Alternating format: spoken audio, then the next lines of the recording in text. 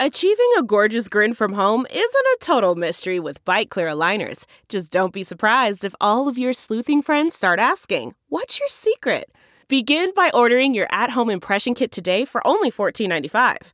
Byte Clear aligners are doctor-directed and delivered to your door. Treatment costs thousands less than braces. Plus, they offer flexible financing, accept eligible insurance, and you can pay with your HSA FSA. Get 80% off your impression kit when you use code WONDERY at Byte.com. That's BYTE.com. Start your confidence journey today with Byte. Delve into the shadows of the mind with Sleeping Dogs, a gripping murder mystery starring Academy Award winner Russell Crowe. Now available on digital. Crowe portrays an ex-homicide detective unraveling a brutal murder he can't recall. Uncovering secrets from his past, he learns a chilling truth. It's best to let sleeping dogs lie. Visit sleepingdogsmovie.com/Wondery to watch Sleeping Dogs, now on digital. That's sleepingdogsmovie.com/Wondery.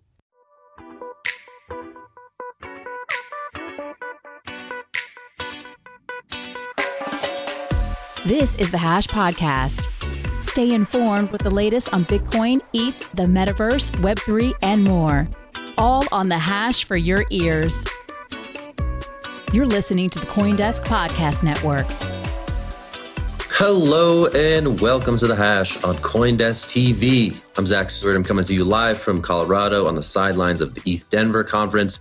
I'm joined today by Christy Harkin and David Morris. We got a lot to get to, so let's do this thing. David, you're going to take us into a couple of items from Binance. Take it away. Yeah, and Binance has been kind of an ongoing article of interest for the past couple of months, kind of in the wake of the FTX collapse and a lot of skepticism around centralized exchanges. The first part of this two-part story is kind of the less interesting, which is just that 3 U.S. senators have sent a public letter to Binance asking for a lot of information that, frankly, they're probably not going to get, but alleging with some cause that Binance has enabled a lot of criminal activity and also concealed financial information from customers, which we're going to talk about more in the second part of our first half here. I'm not going to unpack it entirely, but we did get a response from a Binance spokesperson to that letter, which frankly echoes some of the issues that we have seen in communications from Binance recently, which is that they are fairly vague, hand-wavy. I think that the funny part about this statement is that it says, we look forward to correcting the record. We're not going to do it now, but we look forward to correcting the record at some point. And that has been, in general, Binance's attitude, and we'll see more of that in a bit. The one thing I would note is that of the 3 senators, one of them is Elizabeth Warren, who, frankly, whatever you feel about her in other realms, has sort of burned some of her powder as a crypto critic already, and not necessarily to the most effective use. It's sometimes a little bit harder to take things seriously when it comes from Warren, but it is true that Binance has left a lot of unanswered questions. You know, it remains to be seen how much they can stay out of U.S. regulators' grasps, but they're certainly being reached for. One of the things that really stood out to me with the way that Binance has been responding to this is there is a lot of, as you say, misdirection, but there's also a lot of suspicion of the media. And one of the things that, you know, in the years that I think that you and I have covered crypto, David, is that there are some serious problems with companies and the way that they deal with the media in the first place, where they don't give straight answers or they're not accessible to answer questions. And when you do ask and try to do a complete article that presents both sides, they come to you after you've already published the article with new information that, you know, they should have been upfront with in the first place.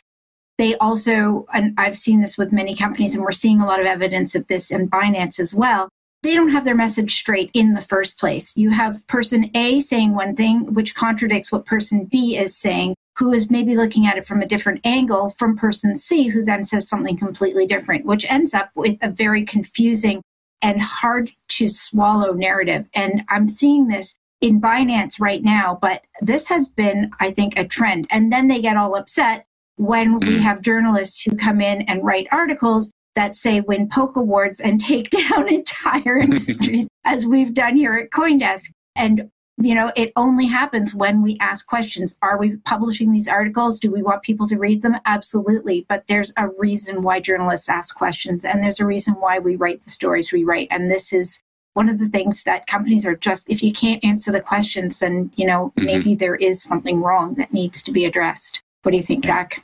Yeah, well stated on the media angle for sure. I want to just zoom out a little bit. I think it's, it's hunting season and it is big game season, and U.S. regulators are doing their best to hit that target that's sitting squarely on the back of CZ and Binance here and now. Whether or not they have sort of jurisdictional abilities to go and do this may not matter. Obviously, a little bit of this is grandstanding, but I think U.S. regulators and lawmakers are really looking for a big win on crypto, and they see no bigger opportunity to do that than with Binance. So the idea that this scrutiny is here is something that I think is obviously in reaction to the FTX thing. They want to see if they can get ahead of the next one. And they sort of have this hunch that Binance may be that next big one that could leave investors in the US and beyond in trouble. So that's, I think, is part of it. And I think, David, you're right to sort of point out that Liz Warren has not maybe been the most reliable narrator on crypto issues of late.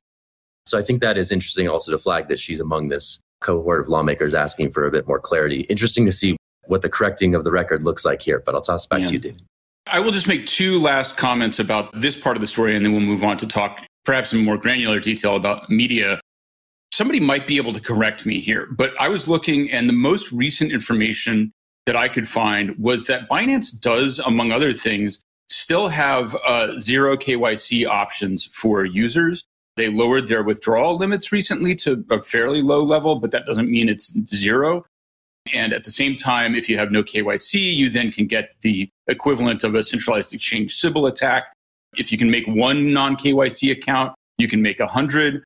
So there are real grounded reasons for these concerns. Obviously, Binance has also engaged in some regulatory arbitrage by being a little bit opaque about where it's actually based, where it's regulated over the years. So it's important to remember that Binance has kind of made its bed here. So even while people are kind of fighting the last war and paranoid because of FTX, as a great man once said, just because you're paranoid doesn't mean they're not after you. And Binance could very well be after your money.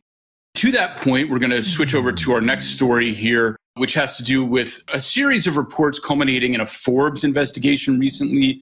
There are a lot of details here, and it's very easy to get wrong. But the gist of it is that Forbes found on-chain evidence of a $1.8 billion transfer out of a wallet that was supposed to be the backing peg for one of Binance's wrapped tokens, in this case, BUSDC. And according to Forbes, that left circulating BUSDC that was unbacked, or at least did not appear to be backed based on Binance's on-chain accounting. And then what happened was, over the course of about 2 days, we got a series of some contradictory or unclear claims from Binance about what was actually going on. They denied that there was any risk to customer funds or that stablecoins were left unbacked, but they still haven't provided a really compelling and clear explanation. Specifically, in one statement, they said that the moves identified by Forbes were part of an internal rebalancing. And then the very next day, CZ got on Twitter and said, no, they're actually customer accounts or customer transactions. So there is a scenario where those two explanations are not incompatible, and there are definitely innocuous explanations that are still on the table for what Forbes found. But their communication has been so slapdash and inconsistent that it raises questions in its own right about a lot of different things. And we talked about the attitude towards journalism, and that was certainly on display here as well. So it's a bit hard to entirely swallow their explanations when it also comes with a heaping side of we don't want to answer questions at all. Zach.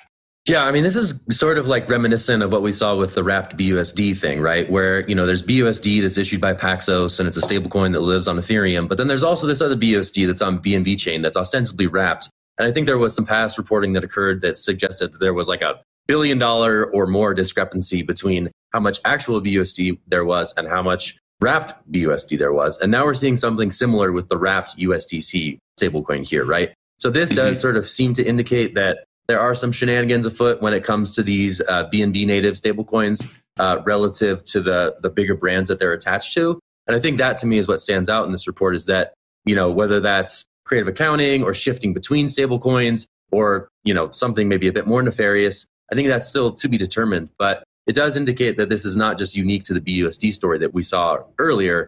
It was also potentially happening with the wrapped version of USDC, which I thought was the interesting sort of revelation that has surfaced here beyond the response. But yeah, a lot to unpack in this one. I was just going to, sort of flesh out what Zach alluded to, which is that one of the real anxieties here, and, perhaps Forbes went a little bit hard, as I said, maybe fighting the last war, comparing this to FTX, but it's still not completely out of range that there could be rehypothecation going on here. A lot of the sends that were identified were to trading firms and to market makers and other market structure participants who could have been doing anything with it. And it's hard to provide any clarity there from public data. And so we're relying on those actors, and we're not getting clear answers from them. So again, there's no evidence specifically that this is what's happening, but the anxiety is that it's something like FTX and they are loaning out stablecoin collateral. Personally, I don't think that's what's happening, but the appearance is there and it's on the table. Christy, go for it. Very minor point here, but sort of like going back to what I was saying about answering questions, there's a lot of weird ins and outs when it comes to how you are going to be accounting new forms of money like this and where it moves to and how things move around and where, it's all on a blockchain, or we have proof of reserves because of whatever technology that people don't really fully grasp yet. And it's a lot easier to sort of misdirect and use terms that are either crypto gobbledygook in order to obfuscate what's going on, or to simply use terms like, it's just simply moving things around. And rebalancing, so in this case, down was the term to that whoever they used. it is it asking the question and putting it in a way it's like, well, you wouldn't understand it anyway. Just think of it like moving things around because it's too hard to explain. And that, I think, is going to cause troubles for anybody who is trying to figure out what's going on in this case and in many others in crypto.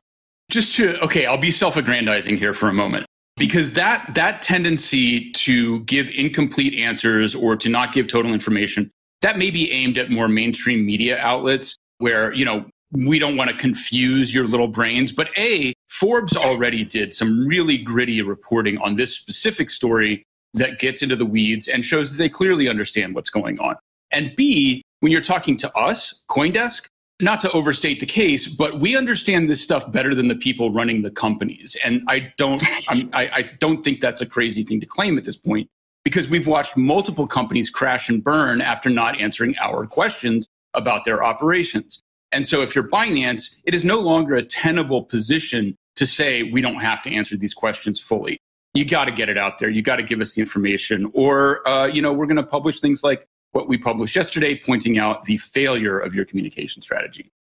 I mean, for me, the word rehypothecation triggers recollections of some early Celsius reporting from way back when the CoinDesk published. But anyway. Calling all early-stage crypto, blockchain, and Web3 startups, teams, and builders. Apply to CoinDesk Pitch Fest, powered by Google Cloud, and pitch live on stage at Consensus in Austin this April. Winners will receive 2 VIP Piranha Passes to Consensus 2024, featured coverage on CoinDesk, and an invitation to present at CoinDesk's Private Investor Summit, Ideas 2023.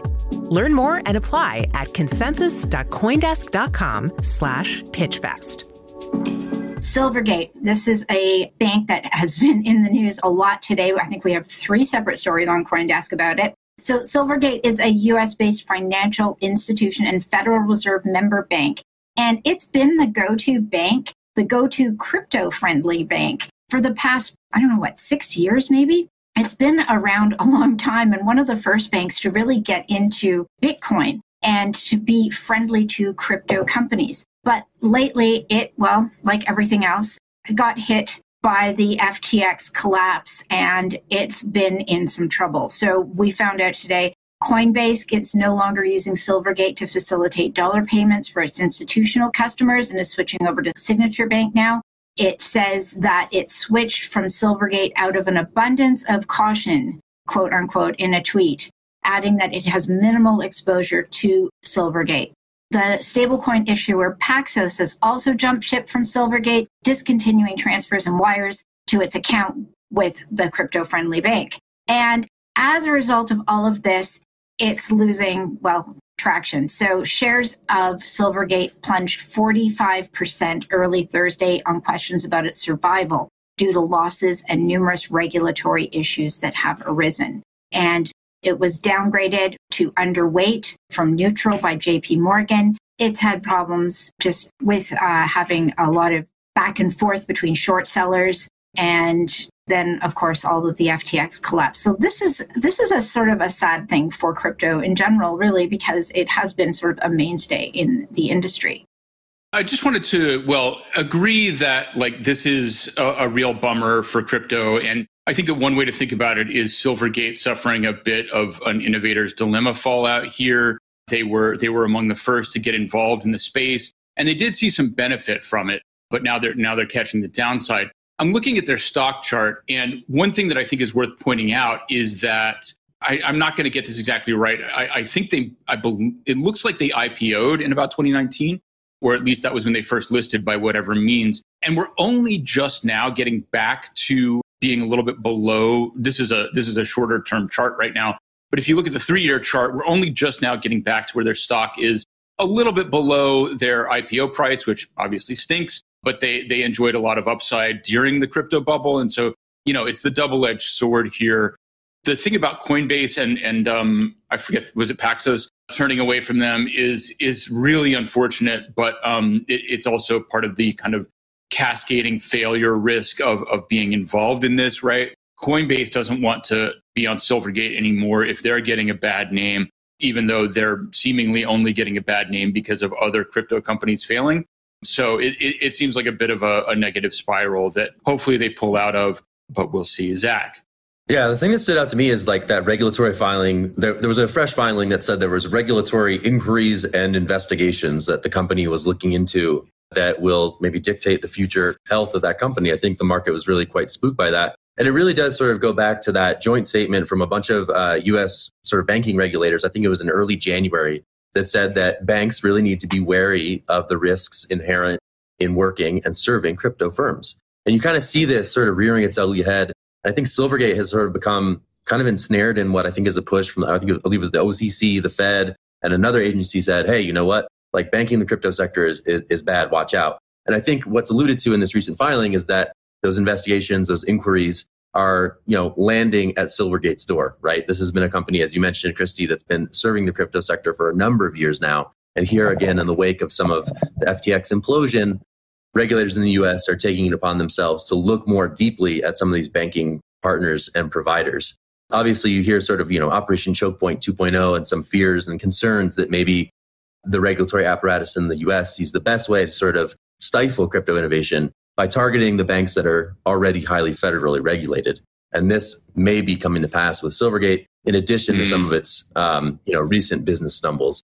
The regulatory sort of filing aspect that came out, I think it was yesterday, definitely spoke to me, caught my eye. Yeah, I would just quickly point out that there is some disagreement about the seriousness of this Operation Choke Point 2.0. That is not any kind of official narrative. That's something that people are projecting a little bit and might or might not actually come all the way down the pike. So just that's worth pointing out. All right, let's change gears. Let's talk about something maybe a bit more pleasant for the crypto natives in the crowd. Let's talk about CoinDesk and Artblocks. They're teaming up on a cool thing related to the Consensus Conference, which is upcoming in April in Texas. And they're releasing a thing called Microcosms. It's a way to supercharge in-person events with NFT ticketing and more. Here to talk about it is Artblock Chief Marketing Officer Hannah Siegel-Gardner and Head of CoinDesk Studios, Sam Ewan. Hey there. How's it going? Great. Hi. Good to see you. Awesome. So, Hannah, give me the pitch. What is Microcosms? What's the point? What is this going to enable for conference attendees, Consensus, and potentially more down the road? Well, I'm going to have to quickly pass this over to Sam because this is really his brainchild. Artblocks Engine, which is part of Artblocks, is powering the generative drop that is about to happen, I think, in 45 minutes. But really, this is Sam's dream that we've been able to make come alive. Sam, give me the pitch. What's the point of this thing? Why are we getting away from traditional ticketing models? Great question. So the premise that we're working with is that ticketing models are a bit broken. I sort of blame Ticketmaster, as a lot of people do. But, in 2010, they merged with Live Nation, created a real monopoly. I found a study that said last year over the top 40 concerts, 28% of the ticket price was fees. We know that that experience itself is kind of getting worse and worse for the consumer, waiting in lines, the resale market, all of that stuff. And so we sort of believe that ticketing and the blockchain go really well together because you can reward loyalty instead of making loyalty kind of this extractive opportunity. And that's why we actually came up with Microcosms, which is the idea that you can sort of own this amazing generative piece of art that we'll let Hannah talk about kind of what generative is in a second. But that by owning it, we then sort of airdrop you all of this additional value that really makes the most for the conference itself. So not only do you get 3 years of passes to Consensus at a much cheaper price than you would get normally for coming, but we have things like you can get a booth on the show floor, a speaking slot at Consensus. You can get meetings with VCs, a media buy on Coindesk.com. All the things that sort of help you navigate the crypto industry, we kind of baked in into a reward system that is sort of exciting. And our goal is just to get more people to both come to the event, but also to explore what NFTs can power when you utilize these unique mechanisms. I heard somebody say something about the generative aspect, so I'll set you up a bit. I'm a real tech head on the NFT side. I'm very pro on-chain generative archival work. And I know that Art Blocks in general is pretty aligned with that element of NFTs. So tell our audience, what is a generative NFT? How does that differ from, and I know this is a little bit sidelined to the main point of the project here, but I think it's important. How is that different from, let's just call it a monkey JPEG? And sort of on the tech side, how are these different from maybe bog standard NFTs? Well, I think the biggest difference is that generative NFTs are part of really a family of artworks that are a part of a drop. So what you'll see with what Sam was talking about that we're powering with CoinDesk and Consensus is that there will be a unique output every time that the algorithm is deployed. And what's really cool about what Sam and CoinDesk and Consensus are doing is that the artwork is almost independent from the ticket. So you get both of those kind of incredible assets that are going to be beautiful together in one kind of package for the user. I sort of believe that generative art is the native expression of the blockchain when it comes to art because the algorithm is in the smart contract. And, it's sort of by me minting a piece and an artist having an algorithm, we together create something amazing. And again, Art Blocks, I think, is the premier partner for that kind of thing, which is why we sort of work with them and they've been incredible. And I think that is something that the crypto crowd should know more about because it is something that not only is there an aesthetic value, but I think that there's a kind of communal value in us supporting a sort of a medium that grew out of this thing that we're all trying to build together. And this is more, again, sort of a techie question of just the nuts and bolts of how this is going to work for the user. So I've been to the site and it says, you go in and you can mint one of these NFT tickets. What are they going for? What are you expecting them to go for? Is this something that is accessible to the average person who just wanders in? I mean, I could talk about our side of it. The price is 1.5 ETH, which right now is about $2,400, which is an expensive entry point. But also right now, if you were to just buy a single pro pass ticket to Consensus, you're spending about $1,900. So you're baking in your next 3 years at a discount. So we calculate at the early bird price, it's about $3,600 in value just in the tickets themselves. But it's really all of these additional benefits like that are on screen right now that we have 350 different benefits here that because all of the data is on chain, we can hold a snapshot. At some point, we can then look at that snapshot and then airdrop all of these existing benefits to people. And as you can see, some of them have values of $25, some of them have values of $19,000. And what we also like is the idea that you can keep this amazing work of art that Fahad Karim, our artist, has spent a long time working on with us. But in addition, all of these benefits get airdropped as additional. So you can decide, I want to use it. I can give it to someone, or I can actually sell it. So the person who's lucky enough, for example, to get the Piranha Pass or the booth on the expo floor, someone else might actually have better use for that and can offer them, hey, you know what? I see it's a $19,000 value. What if I gave you 2 ETH for it? And the person can make a decision to decide that, which really allows the idea of self-sovereign assets and being able to chart your future. And, if I stood in line for the Taylor Swift concert, I never got that opportunity to kind of sort of benefit from my ticket unless I resold the ticket itself. So we love the idea as well that people get to collect art, keep art, and then just by holding over a 3-year arc, get this benefit. And again, I think, Hannah and her team and the rest of our partners have been incredible in sort of helping us envision how this could come to life. Very cool. Very cool. Thanks for walking us through that. That's Sam from CoinDesk Studios. We got Hannah from Artblocks. A very cool thing going live today at coindesk.com/consensusNFT. That's it for the show today. Thanks for joining us. I'm Zach. We got Christy. We got David. We'll be back. You've been listening to The Hash on the CoinDesk Podcast Network. We would like to hear from you. If you have any questions or comments, please reach out to us at podcasts@coindesk.com, subject line The Hash, or leave us a review on your favorite podcast player. Thanks for listening.